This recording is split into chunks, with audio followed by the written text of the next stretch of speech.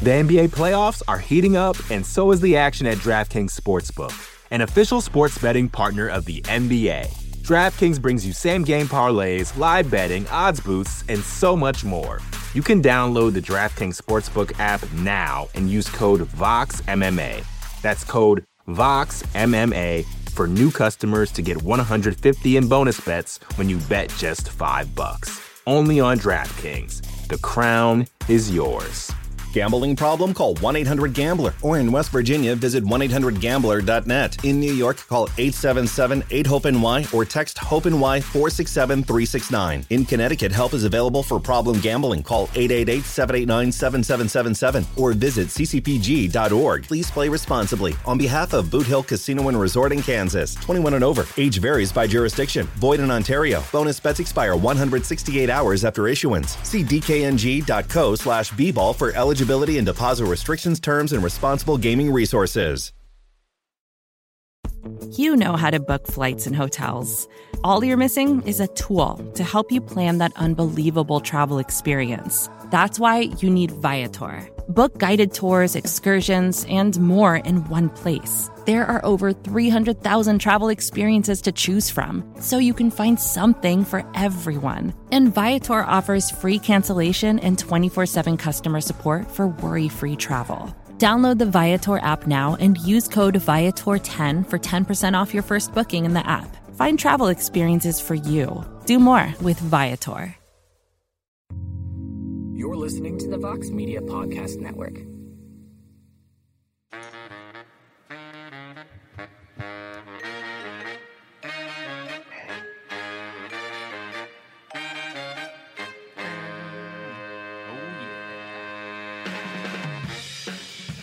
We're live, pal. Hey, we are live, pal. Change it up this time. Welcome back, everyone, to another episode of the A-Side Live Chat here on MMA Fighting. It is, of course, Wednesday, July 21st, 1 p.m. Eastern, 10 a.m. Pacific. If you are watching live, if you're listening on the podcast after the fact, I hope you had a great Wednesday, July 21st, or whatever day you're listening to this episode on. Anyway, joining us this week, she's back. She's in the fist fighting capital of the world, not just MMA, but all of combat sports, apparently. Welcome back, Kristen King. Kristen, how's life in... I was trying to think of a positive thing to say about Florida, so I'm just going to, how's life in Florida? Yeah, don't hurt yourself. Don't think about anything positive. It's fine. It's good. It's a sunny day. I can't complain. Are you good? Because I fully expected a text message this morning saying that I need some time to grieve after what happened last night. So it's good to see you here. It happens, man. I'm probably not. I definitely am not taking it as bad as our colleague Sean. His life is probably over at this point because for those of you who only watch fist fighting, the Phoenix Suns lost to the Milwaukee Bucks in Game 6 yesterday in the NBA Finals. We don't have to talk about that, though, because nobody cares about my thoughts on it. We lost. I'm not even going to say we. The Suns lost fair and square. Oh, I would say we if it was like another basketball team, but I'm not going to try to pretend that I'm a lifetime Suns fan, just the last 10 years. But congratulations to Giannis Antetokounmpo and the Milwaukee Bucks. Dude is a legend, probably one of the 50 greatest basketball players of all time, but no one cares about any of that right now. Casey, how's life in Englewood? Life is good. Yeah. I watched some Sprots last night, you know, and that I think that Giannis guy, he's good. He's really not. good. No, he's not. I don't know. I don't know. He's good. Yeah, I think we have, you know, he could, you know. Giannis is good. Giannis is good at basketball, like John Jones is good at MMA. They're generational talents. They transcend good. He is already a top 5 power forward that's ever played the professional basketball. Suns and nine. They're coming back. There is a silver lining here, though. There's a silver lining. You don't have to do that shoey you were planning. Dude, I was in for the shoey. No, you didn't. Me and Sean were in. No. Yeah, I don't think it's like, whatever. Like it's what, 5? It's 3 seconds of your life. Like, and if the Suns had won a championship, it would be 3 seconds of my life. And I'd be like, yep, cool. That was great. Don't have to ever do that again. But I was on record, so I was going to come through with it. Just like I was on record that if Chris Moutinho had beat Sugar Sean O'Malley, I would have cut and dyed my hair exactly like Chris Moutinho. But it just didn't. It just didn't work out. It didn't work out. So It would have been fun. It would have been a good time in my life, but sometimes things don't work out and the fans lose out because they don't get to see me take the shoey. But anyway, you guys know the drill. You can ask any questions you want in the comment section on the YouTube because Casey's monitoring that, on Twitter, on the site, on Facebook, Periscope, whatever you want to comment on. Casey's man in the comments on all that good stuff. So without further ado, Casey, what is our first question? All righty.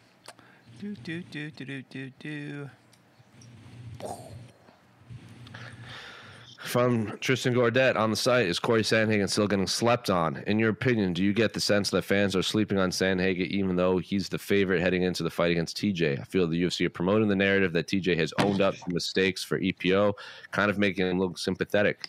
Friends and I have talked to are leaning towards Dillashaw to win this fight, putting himself in a position to win the bantamweight title that he never lost. Note, Jose, please send my regards to Sean Al-Shadi, as I know he's grieving right now about the Suns. I know it has to be tough for him seeing that last night. Yeah, it's much tougher on Sean than me. I'm not going to front or pretend. Sean's whole life came crashing down last night. So if anyone has a way to contact him, you should probably reach out and see if that man is okay. Anyway, back to the question. Is Cory Sandhagen still getting slept on? Kristen, we don't have to get into who you think is going to win the fight because it's still fairly early in the week and they still have to make weight and all that fun stuff. But to answer this question, are people overlooking Cory Sandhagen heading into his fight against TJ Dillashaw? I mean, it's a weird position to be in just because you're meeting the guy that was at the top of the division before he got suspended by USADA. And I think that was Tristan Gordet.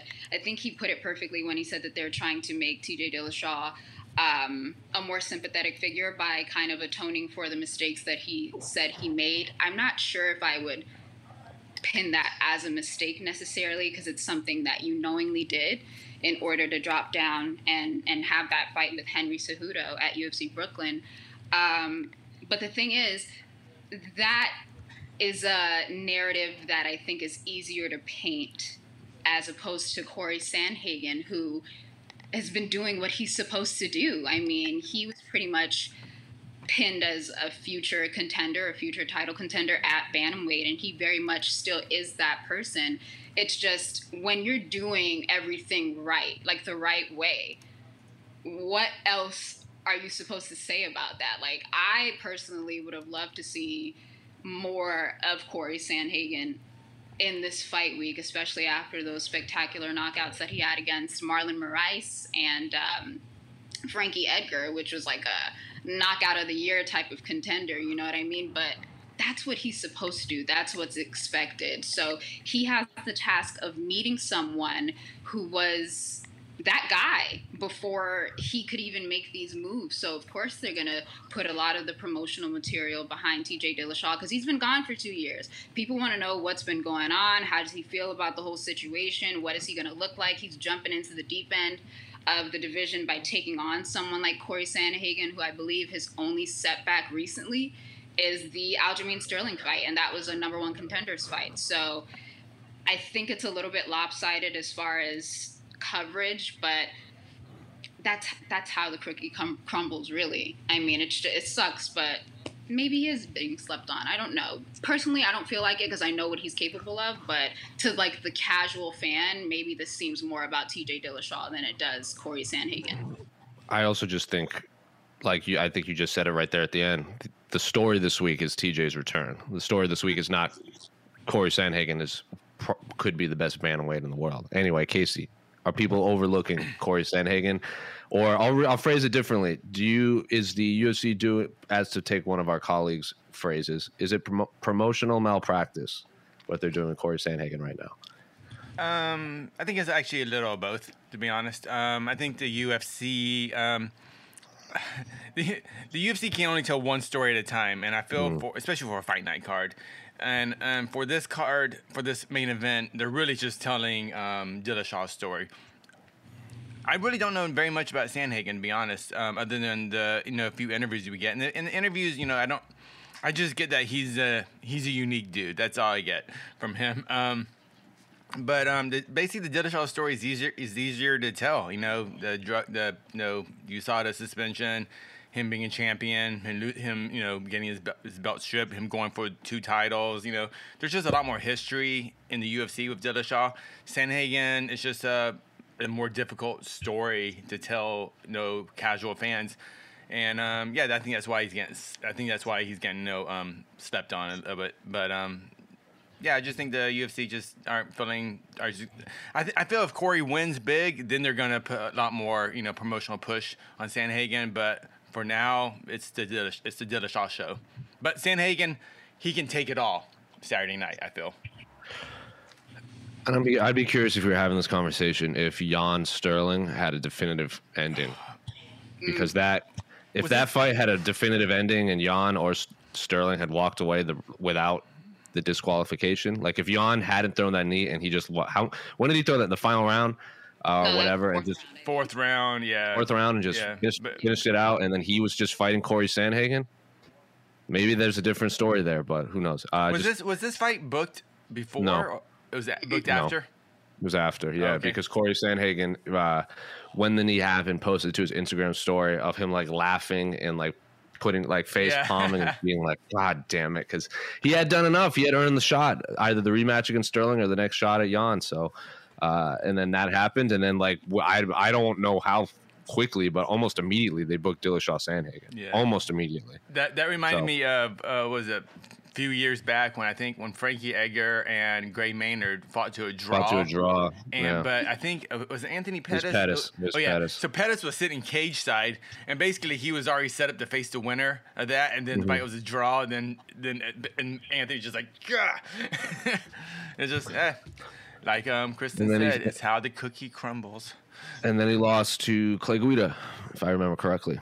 In his debut, because he was the WEC champ coming in, and they were going to unify the titles. That was right after the Vincent Henderson Showtime kick, I think. The knockout that wasn't a knockout. And regards to Shaheen, he's we hope he's doing fine. But I keep telling him, man. I was like, no, it's different. It's different. I know what you're gonna say. Yeah. It's different. If you've never won a championship and you make it all the way to the finish line and you're up 2-0 and lose, it's different. The Suns had never won. No, dude, I was there with the Astros, man. The Astros lost the cards and then they finally won. But you guys have won championships before. The Astros won a few years back. That was their first one. So if you had lost, but like losing the championship is so much worse. I'd rather have my team just get blown out in the first round than making it to the finish line. I hate losing the championship because it's like I feel like a wasted season. I hate it. Like when the Bruins lost to the Blackhawks and the Celtics lost to the Lakers, I'm like, what a wasted season. I'm just like demoralized right now. I would rather have not made the playoffs because now you get the second to last pick in the first round. You don't get as high of a draft pick. It's a bummer all around. It's terrible. That's what you think. Excuse me. That's what you think in the moment. You're gonna feel better. Give it a month or so. I don't. I look back on the 2010 Celtics season. I'm like, we should have won. If Kendrick Perkins had blown his ACL in Game 7, we would have won that championship. If the Bruins were just not a better team than the Blackhawks. Any team was going to lose to the Blackhawks that year. What are you going to say, Kristen? I was going to say, I thought you said you weren't that broken up over it. This is a lot of emotion. No, I'm defending Sean. Because people are like, oh, it's not so bad. It's not so bad. Like, it's different because Sean's Sean's world starts and stops with the Suns. Like an international fight week would be like when we go to Vegas all the time. It's always the NBA Summer League, and he would stay up and like watch Suns rookies, not even the starters, like the draft picks play. He would go watch like unsigned players. It's just different when you're that invested in a team. It's one thing to be like, oh, I live in Phoenix, I root for the Suns. Another thing where Sean is scouting players that might not even make the team, and he's sitting through just to this like however old he is his whole life and never making it. It's like it's different. It's different. Like when the Red Sox won the World Series in 2004, my dad was like.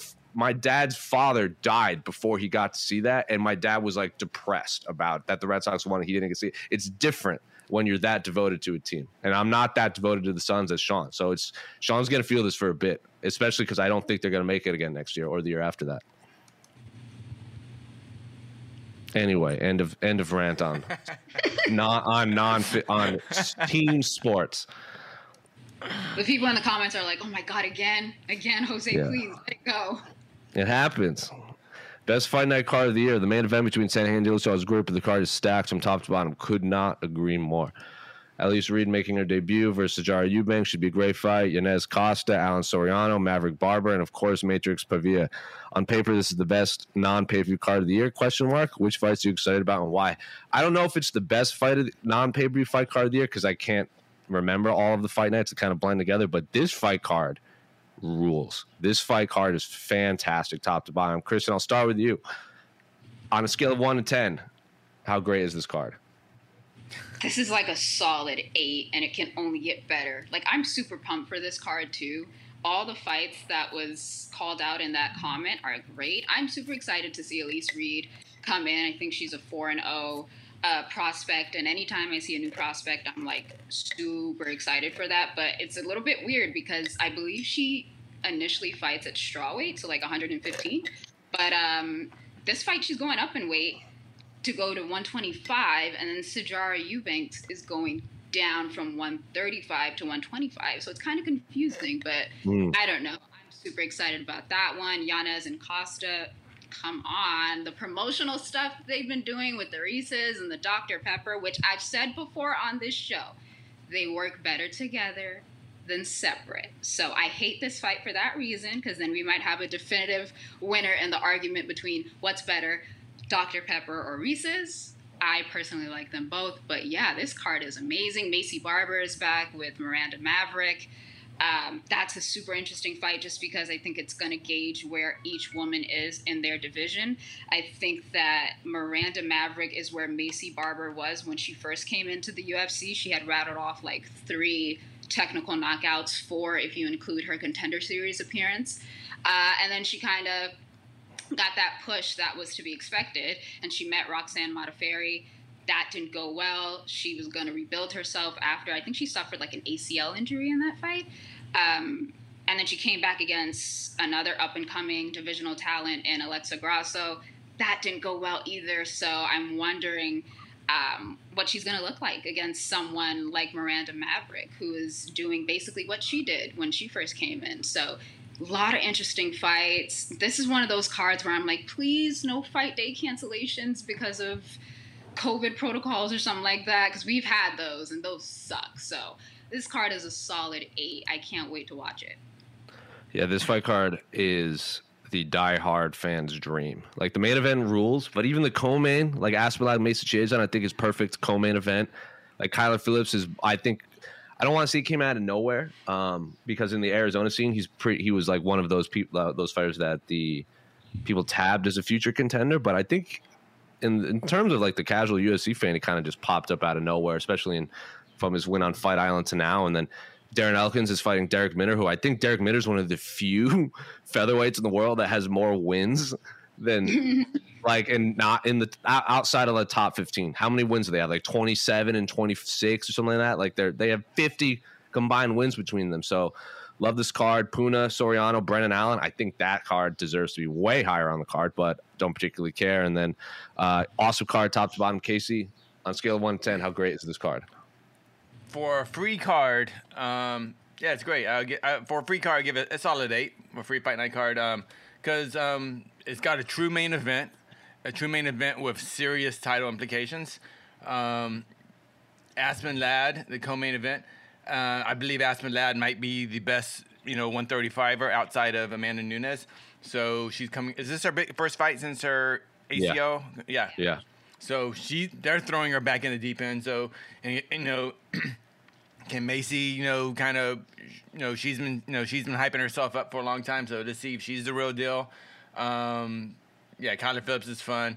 But honestly, my people's main event is Barber Maverick. I freaking love that fight. I think Miranda Maverick is, the next prospect to really give Valentina a true challenge. We'll see what Lauren Murphy does and everything. But I think when Miranda Maverick hits her peak, she's going to be very, very dangerous, and she's already very good.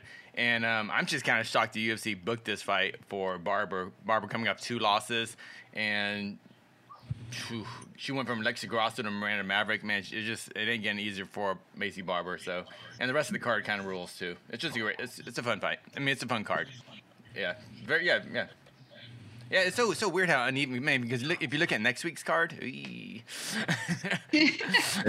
But maybe they just knew they were gonna have to compete with Bellator and stuff like that, so they stacked this card. But I'm very excited for Kyler Phillips' fight. I've heard from, and I've never witnessed this firsthand, but like him and Casey Kenny and like Sean O'Malley, they all trained up in like the Glendale area. From what I've heard, Kyler Phillips basically could do whatever he wants with Sean O'Malley on the ground. Like when that fight gets to the canvas, Kyler Phillips is like, I'm going to do this, and this, and Sean O'Malley has nothing for him. Obviously, that's camp. It's different in a fist fight in front of 30,000 people and a closed environment, and I've also never witnessed this firsthand, but I am very interested to see his future in bantamweight. And Paviev absolutely rules too. Brendan Allen Soriano is my quote-unquote people's main event, just because I think those are two exceptional middleweights who are future like top 10 185ers. You know, anyway, and it's always kind of fun to see the Mickey Gall show because you kind of don't know what you're gonna get, you know. Right. So like that's one of those, like Mickey Gall's one of those fighters. Like I don't believe he's gonna be a world beater, top five welterweight. But I feel like we've been along with on this journey for a while, so we're just invested in the Mickey Gall story. So I like it. Good fun. He's had some. His canceled fights that he's lost out on are like he's lost out on a Carlos Condit fight, a Cowboy Oliveira fight, and a Miguel Baeza fight. I do not like his chances in any of those fights. Yeah. But then like who's he lost to? Diego Sanchez, Randy Brown, and was it Mike Perry? Was that his last fight? I think so. Yeah. And then he's beaten like Mike Jackson, CM Punk, and Sage Northcutt, and then I'm sure a few others in there. But weird career, popular fighter. But to answer this question, this fight card rules. Yeah. All right. Thank you very much. What we got here? The NBA playoffs are heating up, and so is the action at DraftKings Sportsbook, an official sports betting partner of the NBA. DraftKings brings you same-game parlays, live betting, odds boosts, and so much more. Don't miss out as the NBA postseason winds down. And new customers to DraftKings can bet $5 to get $150 in bonus bets instantly. You can download the DraftKings Sportsbook app now and use code VOXMMA. That's code VOXMMA for new customers to get $150 in bonus bets when you bet just $5. Only on DraftKings. The crown is yours. Gambling problem? Call 1-800-GAMBLER. Or in West Virginia, visit 1-800-GAMBLER.net. In New York, call 877-8-HOPE-NY or text HOPE-NY 467-369. In Connecticut, help is available for problem gambling. Call 888-789-7777 or visit ccpg.org. Please play responsibly. On behalf of Boot Hill Casino and Resort in Kansas, 21 and over. Age varies by jurisdiction. Void in Ontario. Bonus bets expire 168 hours after issuance. See dkng.co/bball for eligibility and deposit restrictions, terms, and responsible gaming resources. Another day is here, and you're ready for it. What to wear? Check. Breakfast, lunch, and dinner? Check. Planning for what's next and how to save for it? That's where Bank of America can help. For your financial to-dos, Bank of America has experts ready to help get you closer to your goals. Get started at one of our local financial centers or 24/7 in our mobile banking app. Find a location near you at bankofamerica.com/talktous. What would you like the power to do? Mobile banking requires downloading the app and is only available for select devices. Message and data rates may apply. Bank of America N.A., member FDIC. Ngannou versus Jones on New Year's Eve. DraftKings has a fight between Francis Ngannou versus John Jones listed on their gambling website for December 31st, 2021. Ngannou is the favorite at -155 and Jones is +135. Website glitch, or do you think that this fight could be happening this year? Anything's possible, but I'll believe it when I see it. That is my answer. Kristen? Yeah, it might not happen this year. I think we kind of have to wait to see what happens with Cyril Gane and Derek Lewis, because obviously Francis Ngannou is going to have to meet that person and unify the titles. Not necessarily. Well, I know. I know. Going off of meritocracy, that's how it would work. And sometimes we don't do that. But I think we'd have to wait to see how that fight plays out, see if we can get something going with Ngannou and the UFC brass, because I know that they've been clashing recently. So 2021 seems way too early. Maybe next year. We have to just wait to see how things look like. We haven't heard anything from Jon Jones in a while, so I'm curious to see what's going on that end since he's no longer with his previous management. So we got a ways to wait, and I'm happy to wait for it. Yeah, I'll believe it's. We've talked about this ad nauseum. Nothing's changed outside of an interim title that's only made this possible fight, seem less likely. Because I have a feeling I wouldn't be surprised if the winner of 265, if he just fought Francis in Madison Square Garden in New Year's Eve, like, so be it. But I'm not putting any faith in December. Is there even a card on December 31st? Because I thought the UFC. I didn't think the UFC did New Year's Eve cards anymore. They don't do it. I don't think they're going to do it. They haven't done them for the last 2 years because of ESPN. ESPN deal, because that's bowl season. So ESPN is more devoted to the bowl games. Yeah. So, college bowl season is so much more of a moneymaker than the UFC for networks. It's unreal. Those guys get paid even less. Not anymore. Hey, I don't know if you pay attention to sports outside of MMA, but college athletes again is paid now. When's that going through? Is that start? I think that's ASAP. Didn't you see? I think that's ASAP. Yeah. Yeah, they had now everyone. University of Miami, they had some endorsement deals already, like at the ready. So that started. So, and they want, and because the Nebraska Cornhuskers are going to be Crypto.com across their uniforms. Is that what? Give Reggie Bush's Heisman back. That's all I got to say. Football. All right. Sprots ball. All right. Tanguyen on Twitter. If TJ wins this weekend, should be allowed to fight for the title next. Sure. If he beats Cory Sandhagen and passes his USADA test, I have no problem if he fights the winner of Jan Sterling, as long as there's a definitive winner. But yeah, sure. Cory Sandhagen. I think we can all agree after if that, like, he was the rightful number one contender. If Jan Sterling didn't have some weird stuff happening, so if TJ beats him, yeah, I don't have an issue. Kristen, do you have an issue if TJ fights for the title if he beats Cory Sandhagen? Maybe an issue with the timing, just because we don't know when Aljamain Sterling is going to be ready. Because I know he recently had some surgery to correct some discs in his neck, something like that. So who knows when that rematch is going to be? I think the rematch has taken place primarily on Twitter between him and Jan. I don't know how long it's going to take for him to get ready. And then if TJ does win this weekend, how long is he going to wait? Because I know he's always said that I believe I should be fighting for the title right away, and he thinks that one fight is enough for him. But are you going to wait that long? You've been out for 2 years. I don't think he wants to wait. I think there's a possibility he could take one more fight, but then who would that be against? I don't know. He just did an interview saying he no longer needs to fight for paychecks. Like, he makes enough money outside of fighting. So if he wants to hold out, why not? If he doesn't want to fight, I don't know who else there is. Like, who would he fight? The rematch against Dominic Cruz? I think maybe he would take that just to get a win back. But I don't think TJ would. I don't know. I'm fine. We'll figure it out when Aljamain Sterling comes back. If TJ wins, UFC is going to book Jan versus TJ for the interim belt. Cool. Yeah. Cool. I wouldn't have an issue with that either. Yeah. Yeah. Do you think there's a chance if TJ looks good, well, wins anyway, to be honest, that Jan just might get bumped and it just could be Sterling? No. No. UFC wouldn't do that to Jan? No. I don't think so. No.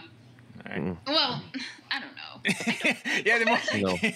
Because we're asking about in that rivalry, Jan is the healthy one. Like, Aljamain Aljamain just had neck surgery. So I think the interim title fight between TJ and Jan is much more likely than. I like that, yeah. Aljamain versus, because I think an interim title would be justified because you can't mess around with the neck surgery or neck recovery. Yeah. So I don't have any issue whether it's interim title or an undisputed title. I don't have a problem. Actually, Jan versus the winner of this weekend for the interim bantamweight belt. I would love it. Be fantastic.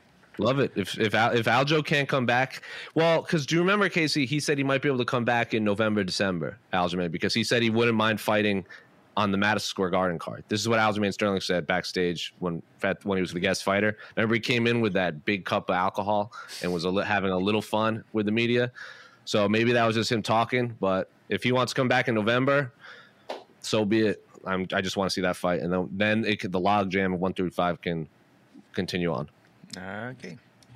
All right, let me go pull up some of our YouTube comments. Powerful trio today. Cool shirts and cool hair all around. Vibe is high. Damn straight. Yeah. From Jessica Crystal Crew.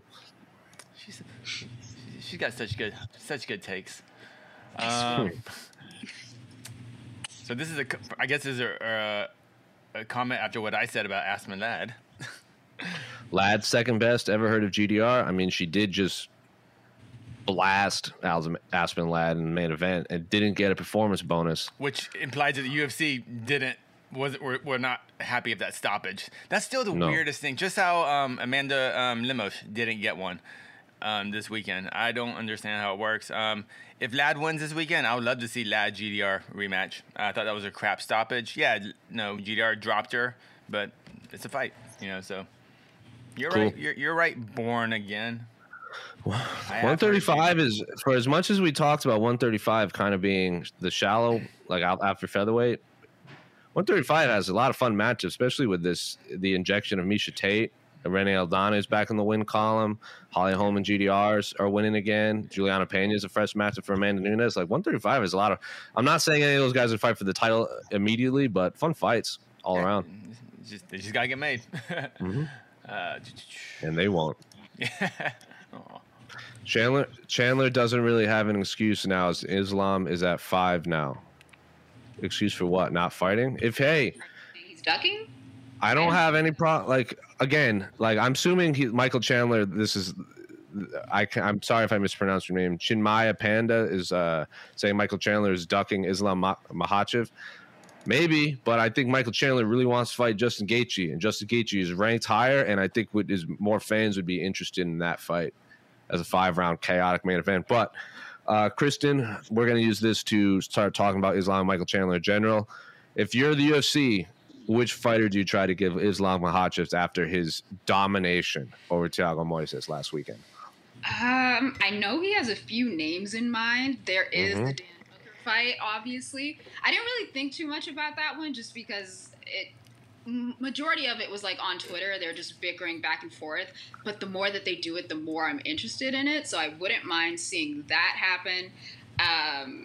Let's see. He also called Tony Ferguson out, I guess, to kind of complete the storyline between him and Khabib Nurmagomedov, because obviously Nurmagomedov is his mentor and coach, and I guess he wants to be the guy to take out the boogeyman, so to speak, that was supposed to be the one in 29-1, I guess, against Khabib. A lot of people still thought about that.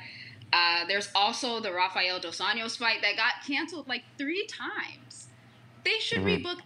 I'm not mad at that fight, and I think it will settle a lot of the beef that they have between one another, because it seems like Rafael Dos Anjos is not super impressed by Islam. I thought he looked good on Saturday against Thiago Moises, so book that fight. Has a storyline behind it. You get to settle some beef that you guys have, and then we can really see where Islam is, because I think he's ranked number 5 now, as the comment pointed out, and I know a lot of people were shocked about that, but I think he put on a good performance. I think he's worthy of a top 10 contender at this point. So those 3 names are pretty good.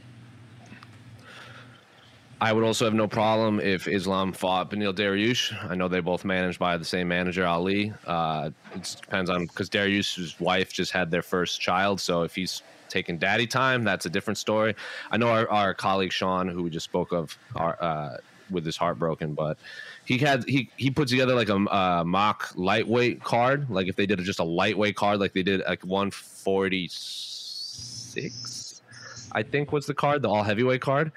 It was Charles Oliveira, Poirier at the top, Justin Gaethje, Michael Chandler, co-main event, Dariush Makhachev, Ferguson Hooker, RDA Gillespie, and also said he would have no problem if he did Gaethje, Dariush, and Chandler Makhachev. I don't have a problem with any of those fights because 155 rules.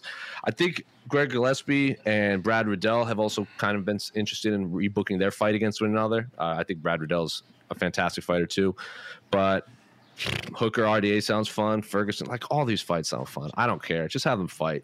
I don't care who they fight. So on the real rankings, MMA Fighting's rankings, we have Islam ranked at number 7. So but we made those rankings before his win. But I don't think anything would change. I'm looking at the rankings. I don't think anything would have changed. I mean, maybe he might bump up in front of Ferguson because we have Ferguson right in front of him. Mm-hmm. I think just to the dominance of that victory, even with a lower ranked opponent. Yeah, I would see. I could see Makhachev going up one spot, but as long as Islam fights a name, I'm happy. And that's all. That's what he needs. He just needs to fight names. It can be Dan Hooker. And, even though Dan Hooker coming off 2 losses, if Dan wants it, I mean, whatever. Dan Hooker's a name. RDA makes more sense. But the Dariush fight is the fight I really want to see. But that's probably the most doubtful because of the management issues. Mm-hmm. Mm-hmm. And Chandler, what's going on with Justin Gaethje? That seems like what's going on. He's kind of radio silent, right? What's going on? Gaethje, I don't. If you watched a interview with our good friend Oscar Willis of the Mac Life, he did an interview with Dana White, and he asked him straight up, "Are you ready to announce Gaethje Chandler?" And Dana was like, "I want to. There's just a few things we got to get through first." So it seems like that's the direction they're going. I always wonder what those things are. Like, what are those things? Is it just I want money, I want a better hotel room? Like, what are these things? I can tell you exactly what the thing he was referring to. It was a big fight between Conor McGregor and Dustin Poirier. He wanted to get past first because speaking with UFC PR, Dana White, when he on these big pay-per-view cards, there's a lot of fights that want to get made that he just has to get through the pay-per-view fight week first. He has to see the results of that fight before. Yeah. Or he just can't focus on anything else besides that fight week. Come on, Dana, multitask. All right.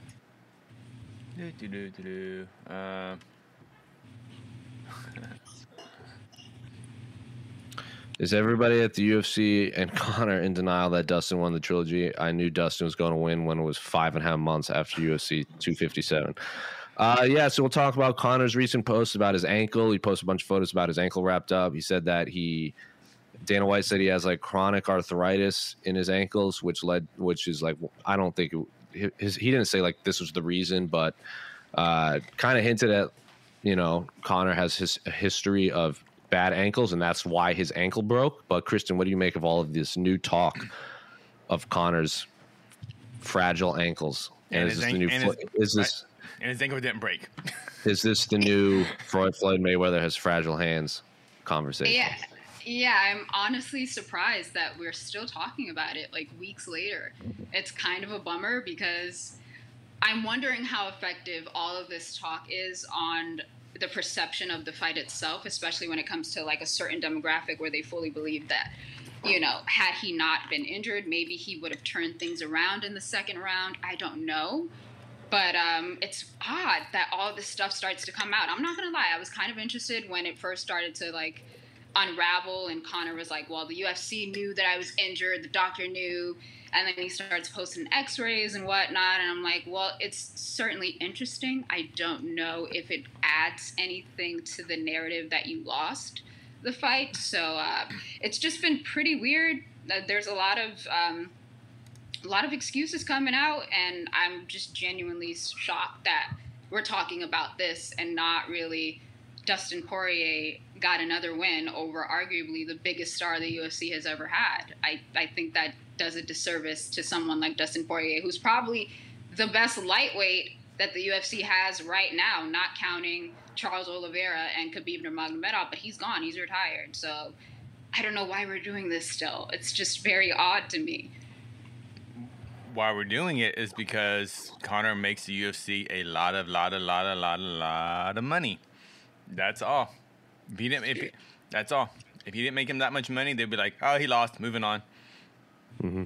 That's all. But I mean, we didn't spend this much time talking about Chris Weidman or Anderson Silva when they broke their legs. It just happens. Shit like that happens in these fights. It's not a surprising thing, but it's just why is one person getting so much benefit of the doubt as opposed to these other guys that legitimately snapped their legs just in a similar fashion, but there wasn't a big stink about it. Money. Mm-hmm. Money. He also did. He also broke his tibia, not his ankle. Yeah, that's the giant thing. It was his leg that broke, not his ankle. It's like this is freaking leg that broke. And all the ankle imaging he kept showing, that's his ankle. He broke his leg. He broke his tibia from throwing reckless naked leg kicks at people's knees and elbows. That's not good. So he broke his. It was a double fibular tibular break. Nothing in the ankle broke. So. It's weird. It's just weird. All right. He broke his leg, not the articulating joint, as I think someone said on Twitter. I apologize if I don't remember who said it. And the difference in the Floyd Mayweather the broken hands thing, Floyd won those fights. Well, I didn't mean I'm not using it as an excuse, but every single fight card every single fight Floyd has is, oh, he can't punch hard because his hands are broken. Are people gonna Conor can't kick now because of his ankles? Hey, come on. I'm sure he'll kick when he's back. Yeah, as soon as the first face-off happens at the weigh-ins, he'll kick again. Right. He loves kicking. He kicks when the fight's not even happening. Cory Sandhagen versus TJ Dillashaw is a bang from Four Corner Sports NY on Twitter. Cory Sandhagen versus TJ Dillashaw is a banger of a main event. But if TJ was to lose, how would we view him after a 2.5-year layoff via suspension? Well, TJ Dillashaw would be losing to Cory Sandhagen, and a lot of people think Cory Sandhagen might just be the uncrowned champ. He lost to Sterling fair and square, but he would lose to an incredibly high-level bantamweight after 2.5 years off.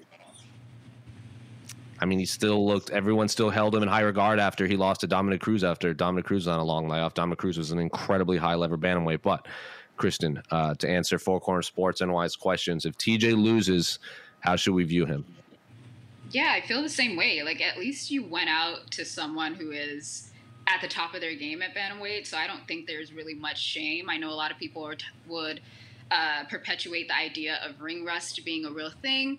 If you're a believer in that, that's you. If you're not, then it's just a loss to a really good contender and a future champion, possibly. So I don't really think I'd look at him any different. I just think he flew too close to the sun, and sometimes it doesn't work out for you. So I think if he loses, do we look at his previous, pre-suspension, Dillashaw is of an asterisk almost, it's because was that juiced up Dillashaw? Are we going to see it like that? Post suspension, is he? I'm sure some people will. Yeah, but didn't they say that they tested all of his samples before that? So that's what he said. Yeah, would there really be an asterisk? I just think you got beat by a better fighter. That's probably how it is. Someone actually brought it up. I saw it on Twitter, and I looked at it. I was like, wow, I didn't really think about it. But I looked at TJ's record, and I know you don't be revisionist history, but looking back on it now, his best victory is probably, Cody Garbrandt just isn't seen in the same light anymore. It's probably John Lineker, So it's been a long time. All his best victories, these guys aren't elite bantamweights anymore. So I'm not saying TJ isn't still one, but that's why this main event Saturday is so gosh darn interesting. Right. We're gonna find out. Right. Yeah, because because people forget when he beat Hanan Barao was the man. A lot of people thought he was the pound for pound best fighter on planet Joe Rogan did. Yeah, we were comparing him to May because he had 30-something wins in a row. People comparing him to Mayweather, and then he did it again, except even more violently, and then he avenged that loss to Sun Tzu. And then his fight against Lineker at UFC 207 was a work of art. That's the most one-sided beatdown I've everywhere. Wrestling, striking, grappling. TJ just put it on him. And then the Dominic Cruz fight. A lot of people think TJ won. That's one of the best fights. It was very close. That is the best fight night main event I have ever seen. A free, a competitive, high-level martial arts contest. Because that was a fight night card on FS1. Yeah. That is the most high-level competitive fight I've ever seen in a main event on fight night. It was a great fight. It had a great story coming into it, too. Unbelievable, yeah. Everything was perfect. And it was still, one of the 10 greatest fights I think I've ever witnessed live. And then I think you said it, the 2 Cody fights. Yeah, a lot probably didn't age as well as we thought. Yeah, and I'm not trying to revisionist things. I don't like all that sure. stuff. Neither do I. But but like this is MMA. The game keeps changing. The bantamweights. The bantamweights seem to be getting better and better. Like Renan Barão was amazing 6 years ago, but even that Renan Barão in his prime, can he still be champ in this era of 135ers? I don't think so. Who knows? But but that's why I think the bantamweight division is the best in the world right now. Mm-hmm. When you need mealtime inspiration, it's worth shopping Kroger, where you'll find over 30,000 mouth-watering choices that excite your inner foodie. And no matter what tasty choice you make, you'll enjoy our everyday low prices, plus extra ways to save, like digital coupons worth over $600 each week. You can also save up to $1 off per gallon at the pump with fuel points. More savings and more inspiring flavors make shopping Kroger worth it every time. Kroger, fresh for everyone. Fuel restrictions apply. This episode is brought to you by Shopify. Whether you're selling a little or a lot, Shopify helps you do your thing, however you cha-ching. From the launch your online shop stage, all the way to the we just hit 1 million orders stage. No matter what stage you're in, Shopify's there to help you grow. Sign up for a $1 per month trial period at shopify.com/special offer, all lowercase. That's shopify.com/special offer. Another question for Corner Sports. Maverick versus Barber seems like the perfect matchup to see which prospect deserves the quote-unquote push. If Barber was to lose, that would mean she would be on a 3-fight losing streak. Would a loss hurt her on ever trying to compete for a title? Loss to Roxanne and Grasso? I think it would definitely put a halt at her flyweight title aspirations. But if she wants to go back to 115 healthy, maybe she can restart fresh there. But I don't know. It's a tall task. But Casey, you're really high on this card, this fight specifically. I like this fight as well. If Barber were to lose, she'd be on a 3-fight losing streak. So let's play hypothetical. Like, I know this fight, they haven't even weighed in yet. But if she were to lose, what would that do to her career? It would suck. I mean, it would. That's. I mean, I think. I don't know if what's going on in Barber's camp. Where is she training? You know where she training? She's bounced around a lot. Yeah. Maybe that's the issue. Her bouncing around gym to gym. Maybe there's some other things that we don't know about. Her training life. That aren't good for. That's not working for her in the cage. So Barber clearly is a high level talent. Maybe she was. I believe she was just pushed way too hard by the UFC and maybe by the media too. And she brought it upon herself too. She was hyping herself up. I think she was going like, I'm gonna be youngest champ ever. Wasn't she one of those fighters? Yeah, young. I'm next John Jones and everything. So I mean, good on her for having that confidence. Unfortunately, she just wasn't as good as her confidence told her she was. Mm-hmm. If I was in Macy Barber's peak camp, I would have stayed so far away from Miranda Maverick. I don't know why this fight got made. I mean, I know why the UFC made it because it's a high level matchup. But for Barber's career, I just think even if she beats Miranda Maverick, I think the average fan doesn't know who Miranda Maverick is yet. So, for as hard as this victory will be, I don't think she'll get the credit for it if she does win. And if she loses, I mean, that's 3-fight losing streak. You have no leverage for a very long time in your career. Kristen, what do you make of Macy's future if she comes up short to Miranda Maverick? I mean, like Casey said, it would suck, but I don't think that she would ever not compete for a title. I think that'd be like too soon to call. Macy Barber is super young, and of course she's going to have to learn these kinds of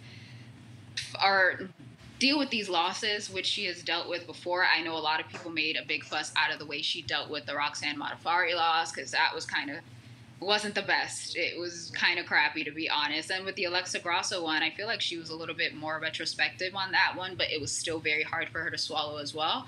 But that's just the thing. When you hype yourself up because you know you're going to be a champion one day, of course, these kinds of losses, they really do suck. But I don't think that she'll never compete for a title. I think that'll come later on.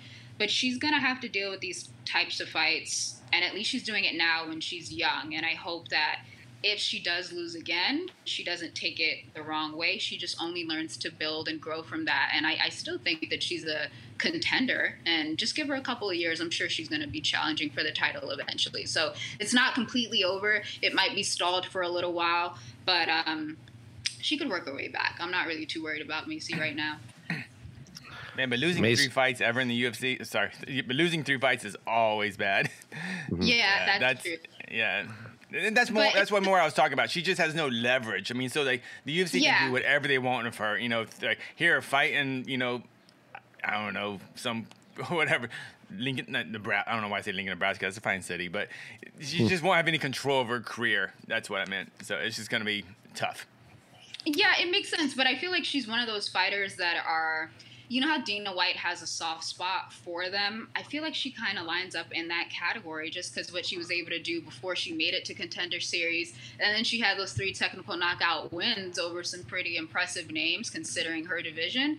So I think she still gets a pass. I'm sorry. I don't want to give up too soon on Macy Barber. I think they will handle her with leniency should she move forward with another loss. But I don't think she's going to get her pink slip after if she loses. I think they might give her another fight, and then if we're talking 4 straight losses, then we might have to revisit this conversation. But for right now, I still think she's kind of in the green zone.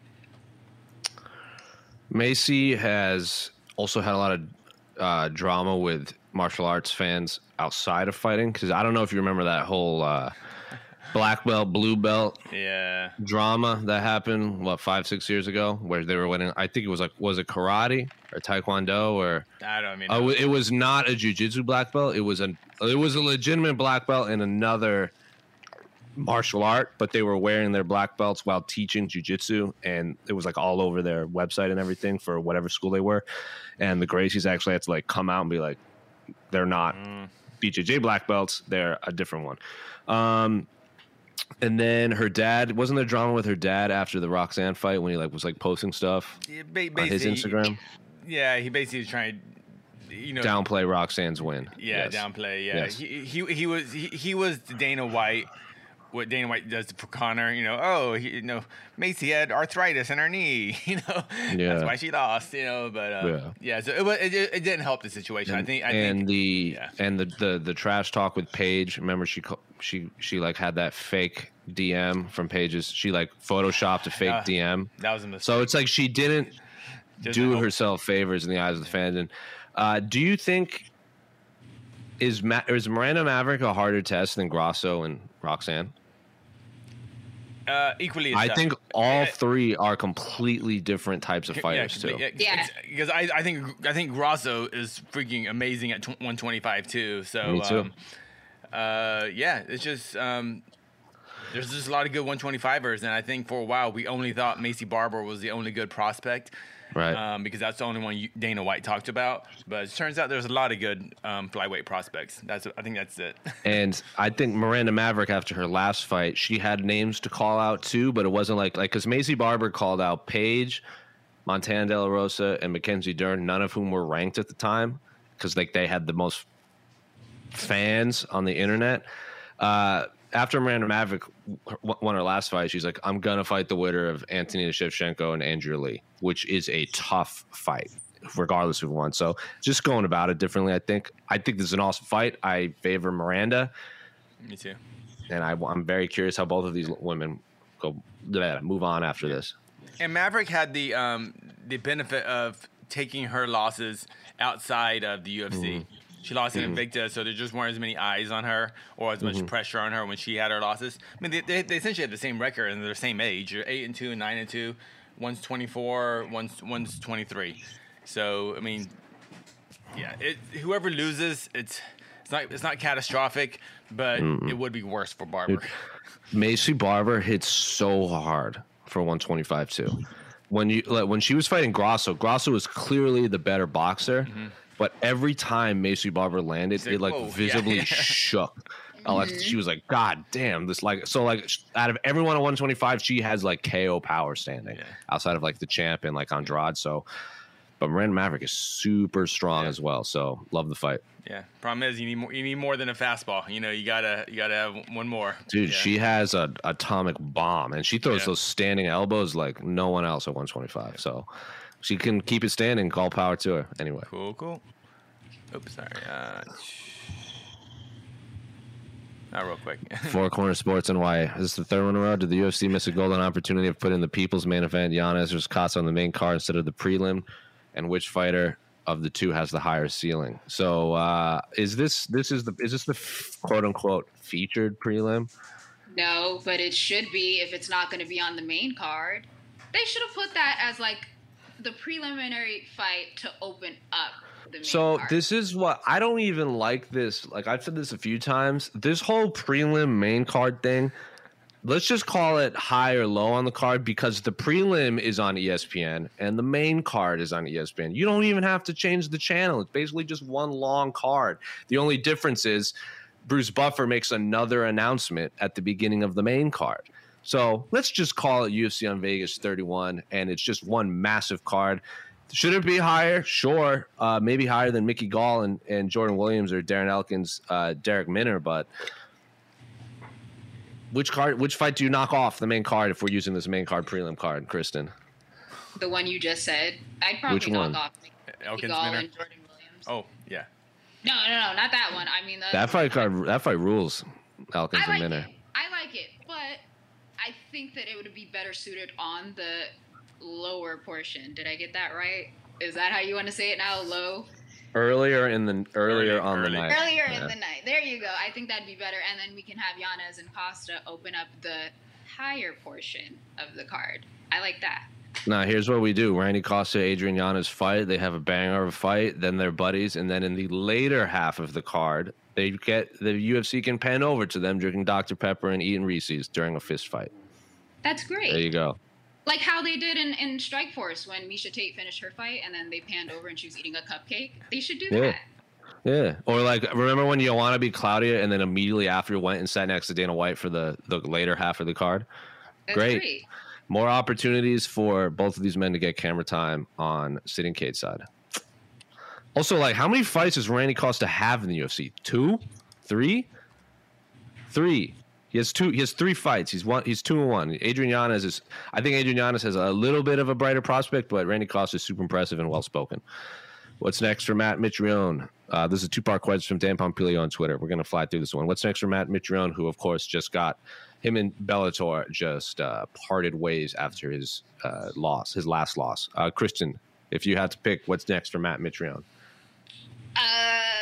Maybe try your luck in PFL. I saw someone say bare knuckle fighting. I was like, hell no, I do not want to see Matt Mitrione do that. But maybe PFL, if you have a shot, definitely try it. Casey? Dude, I love Matt Mitrione bare knuckle fighting. What are you talking about? That would be great. He's not a takedown guy. He doesn't really have heavy kicks. He just throws big wide punches. I like it. Matt Mitrione bare knuckle. Let's do it. If the PFL comes back next year for another season after this, then go for it. But other than that, I have no idea where he would go, if not bare knuckle. Yeah, Matt Mitrione might call it a day. He's on the wrong side of 40 for an individual that's on a 5-fight. Well, I know there's a no contest somewhere in there, but he hasn't won a fight since his win over Roy Nelson. And even that one, if I remember correctly, was like a majority fight or something like that, right? Like it wasn't like a dominant performance. Yeah, I mean, he's had some bad luck. I know in a couple of his fights he's been headbutted in the fights, and the refs didn't see him, and it obviously affected the fights. But I think for what Mitrione is right now, and probably his price tag, I understand Bellator making that move. So good luck to Matt Mitrione. Let him go fight. Mariusz Pudzianowski in KSW. Yeah. Some money. Or go fight in one championship, because then you can kick. So there was a second half to that question, Casey. Oh, sorry. Yeah. AJ McKeever's Pitbull next week. If AJ wins, he's the best 145er in the world. No, but I would say he's clearly top 5 featherweights in the world. I think there's like a logjam of Volkanovski, and I don't think he's better than Volkanovski and Holloway. If you want to argue he's third, I don't have a problem with that. Whoever wins next week, Pitbull or AJ McKee, I don't have an issue saying that they're the best 45er in the world. That's all. I don't rank him as right there, but they're right. Both of them are my. If AJ right now, my top 5, he's right outside the top 5. Pitbull, I think I have Pitbull at number 2 actually, behind Max Holloway. No issue. I mean, AJ wins. He can beat anyone else in the world too. He just needs to face him. That's all. Kristen? I'm in agreement with you. I think one of the best, maybe not the best for right now, but he's definitely in the top 5. Yes. I would just say Max and like Volkanovski. I don't subscribe to that. Oh, the UFC is always better competition than Bellator. I'm just talking about these two, like these individuals in general. I just think Alexander Volkanovski and Max Holloway have fought higher competition for a prolonged period of time. AJ has clearly over the last few years has dominated his opponents, but I just think like back-to-back wins over Max Holloway is super impressive for me against Holloway. For Volkanovski, and then Holloway I think is the most talented featherweight in the world. At worst, AJ could be the 3rd best featherweight, which is great. That's great. Sorry. Yeah. No issue with that. Yeah, those 3 would be the best. Just super excited for the fight. Yeah. For this fight, whoever wins this fight, I put him at number 3 featherweight. Yeah, no problem.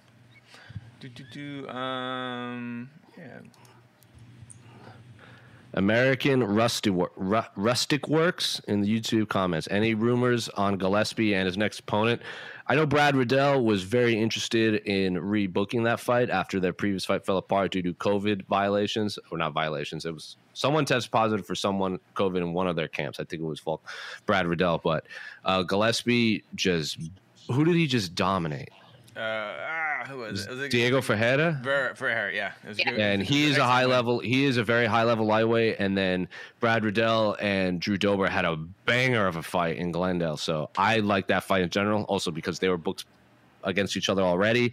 I don't think they're top 10 lightweights, but they're clearly top 15. They're clearly talented to be top 10. I'm just talking about where they are in the actual rankings. I don't think either of them are they ranked in the MMA fighting rankings? Who? Yes, Gillespie in the MMA fighting global rankings. Gillespie's 12 and Riddell is 14. I like that fight. Mostly because they both seem interested in it, so it could actually happen. If Islam fights someone behind him in the rankings, I would love it for the big Gillespie. Actually. So I know Islam wants someone ahead of. I know he wants someone ahead of him, but if he can't get it and they put someone behind him. I love wrestler matchups. Yeah. I think, Kristen, who would you like Gregor Gillespie to fight next? No, I like that matchup. I thought I saw somewhere that Renato Moicano maybe called out Gregor Gillespie. I'm not sure how that fight would go, but I'd like to see it too. That'd be nice. I think if timing-wise, if I'm trying to book all of these, I would really like Gillespie and Riddell on the New York card because, of course, Gillespie's from New York, and he usually performs very well in New York outside of getting decapitated by Kevin Lee. And then I know Dan Hooker wants to fight on same cards as his teammate. So if Dan Hooker fights Makhachev, who I bet they want to put on the MSG card too, because there's a big Russian population in New York. So you could have Hooker and Riddell training together against 2 other high-level lightweights. So all around, I just think timing that makes sense too for those matchups. Cool. Does Brandon Moreno have the potential to be a UFC star? Potential. The man is a star. The man is a star, my man. Or women. I'm sorry, I can't tell by your photo. Whatever. It's very small. Takiro Man 91. I'm going to assume. But yes, Brandon Moreno is a star. He's a nerd. It is up to the UFC now to book him like he's a star. Mighty Mouse got main event pay-per-views. They didn't sell well, but the UFC needs to try it again and build up Brandon Moreno, build up an exciting matchup, and it's throw him in a pay-per-view main event. I am ready for it. We just shot a Brandon Moreno lunch, media lunch, the first one since the pandemic, and The guy is just incredibly unique. There's no one like him in the sport. There's a lot of, there's so many fighters, I train hard, I'm gonna knock this guy's out, all that. Brandon Moreno ain't that. He's a unique personality. He's smart. He's funny. He doesn't need to put this macho man front, So I love it, and he is a killer and a savage, as Rogan would say. I want him to. I don't know if I would put him on a pay-per-view headliner yet. I would love to put him on ESPN free TV to make him a star against like a really high-level fight, and then give him these big names for pay-per-view stars. I also think that it would be a travesty if they don't put him and Valentina on the same card when the world opens up, because they're both Spanish-speaking champions at 125. Like, if you're going to go to Uruguay or Paraguay or Argentina or anything like this, like, stick those two on the same card, or Mexico. Yeah. It would just make too much sense, because they can carry the promotional work for them because they could speak both to the American and the Hispanic audience. I know COVID's a giant issue, but yes. But man, imagine if they had Brandon Moreno headlining in Mexico City. Jeez, that'd be awesome. Yeah, awesome. And then you just with Irene and Alexa and all those guys. What was you say, Kristen? Yeah. What happened to UFC on ABC? Was that a one-time thing? I think that'd be a good place to put him. Yeah, that's what I'm saying. I would love to have him be on an ABC card. Yeah. Or anywhere like that. But like primetime ABC, because remember that was like a daytime card on ABC. Well, it was a day. It was. I thought that was a primetime card because it was crack of dawn in Fight Island. No, I remember ending like late afternoon. It was like. Yeah. I don't know. Yeah. My sense of time was distorted over there. Yeah. By the way, but it didn't have that. Even though it was on ABC, it didn't have that early UFC on Fox feel. Well, I also think that was like ABC came in like late notice and was like, hey, stick this on ABC. I don't think it was always billed as like, we're making our debut. Also, like, no one steered into it. Like, do you remember on like Wild World of Sports on ABC, everyone wore the gold jackets? And no one wore a gold jacket. And I was like, I saw John Anik. I'm like, he's like, I didn't, like, if I had heads up, I would have had a gold jacket. I'm like, yeah, duh, because it would be stupid not to anyway. All right, Kristen, what are you going to say about Brandon Moreno? Sorry. No, I had nothing else. Brandon Moreno. Yeah, he rules. He rules. I think you could say he's the breakout star of 2020 if he's headlining cards. Right, yes. Casey, right? Yes. Not Kamaru Usman, Brandon Moreno. He's right there. 1 and 2. No, he is. That's the answer. We can tell everyone what we talked about. Brandon Moreno can't headline pay-per-views yet. You just said he should. I said he should, but you just said he can't. I said he should because it ain't my money. No, I said we should stick him on free TV and make him a global star. You don't pay for pay-per-view. You get the money right back. Expensive. Anyway. Last question. Are you three fans of the MCO? If so, thoughts on the Loki series? No. I haven't started. Are you a fan though? I am, and I can't. I was pissed. When none of us. You don't need to keep covering here. I know, but I don't want you guys to talk about it because I'm. All I want to say is no. I'm not a fan of the MCU, but not because I don't want it to exist. It just does nothing for me. I have no interest in it. But Julia is, and I want to say the end of Loki. I called that 2 years ago. You can go on my Twitter. I called it. Everyone that called for very specific, very boring, I don't like using this word, but like if you have a surface level knowledge of comic books, you're going to call for very specific villains, and they're boring, and they're not terrible transitional villains. You need transitional villains, and he is a fantastic transitional villain. And I nailed that shit in 2019. Called it. On the nose. That's enough. You're going to ruin it for me. Stop. But no, I don't watch Loki. The Scarlet Witch series was boring. I watched the end of it, and I could not stop laughing. And then I didn't watch a single second of Winter Soldier and Falcon. I haven't seen if this path is continuing on, I also nailed the Scarlet Witch storyline, too. But I didn't nail it because they're literally in the books behind me. Okay, you keep that knowledge to yourself. Let me watch it. I am. I'm not saying people might. I don't want to ruin it for you. Thank you. My favorite part of the Loki series is at the very end when Loki. I will literally disconnect. Casey's not going to give anything. I don't care about MCU stuff. I don't care. Who is Loki? Loki is the god of mischief. Thor's half brother. He's half Asgardian, half. He was in Ragnarok, right? Ragnarok is the one I liked. He is in all of the Thor. He is Thor. He is to Thor what the Joker is to Batman. So my only issue is with this Loki, because Tom Hiddleston is such a good actor and he's so good as Loki from what because I've never seen any of the Thor movies. I've only seen, I think, 1.5 of the Avengers movies, and he's a very good Loki, but he's so good that people love him so much that the comic books have now made him a hero. And I'm just like, we're just going to forget the last 40 years where he's tried to commit genocide and now he's a hero? Like, come on. Like, it's like trying to make the Joker a hero. People change. People don't change. People don't change when you're trying to destroy an entire race for 40 years. It just doesn't happen unless you're being played by Tom Hiddleston, apparently, which is fine. He's a very good actor. He nails it. So good on him.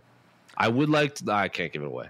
Speaking of Tom, what's his name? Tom Hiddleston. Tom Hiddleston. I just watched, because it just got released on Netflix. I just watched Crimson Peak, and he's one of the main actors. Yeah, he is. Yeah, it's a good movie. I was like, hey, that's Loki. It's a good movie. I was like, it's a good movie. You should watch it. All right. Good horror movie.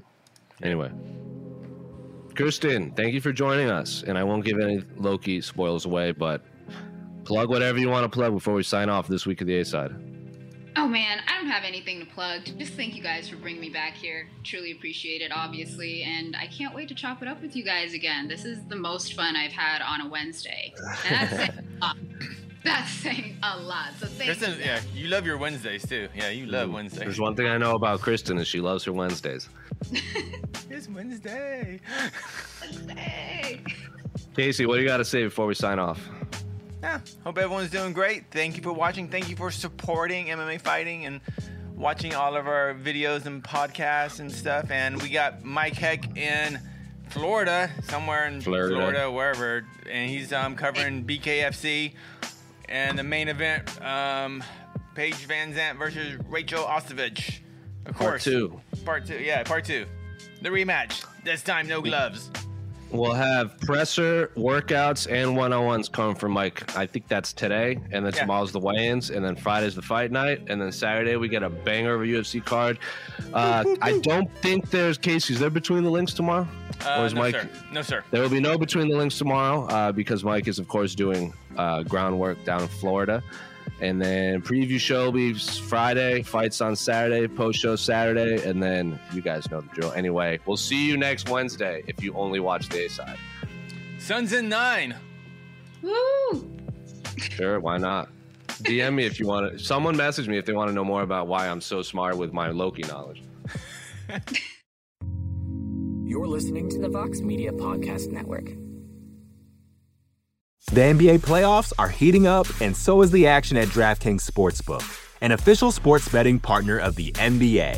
DraftKings brings you same-game parlays, live betting, odds boosts, and so much more. You can download the DraftKings Sportsbook app now and use code VOXMMA.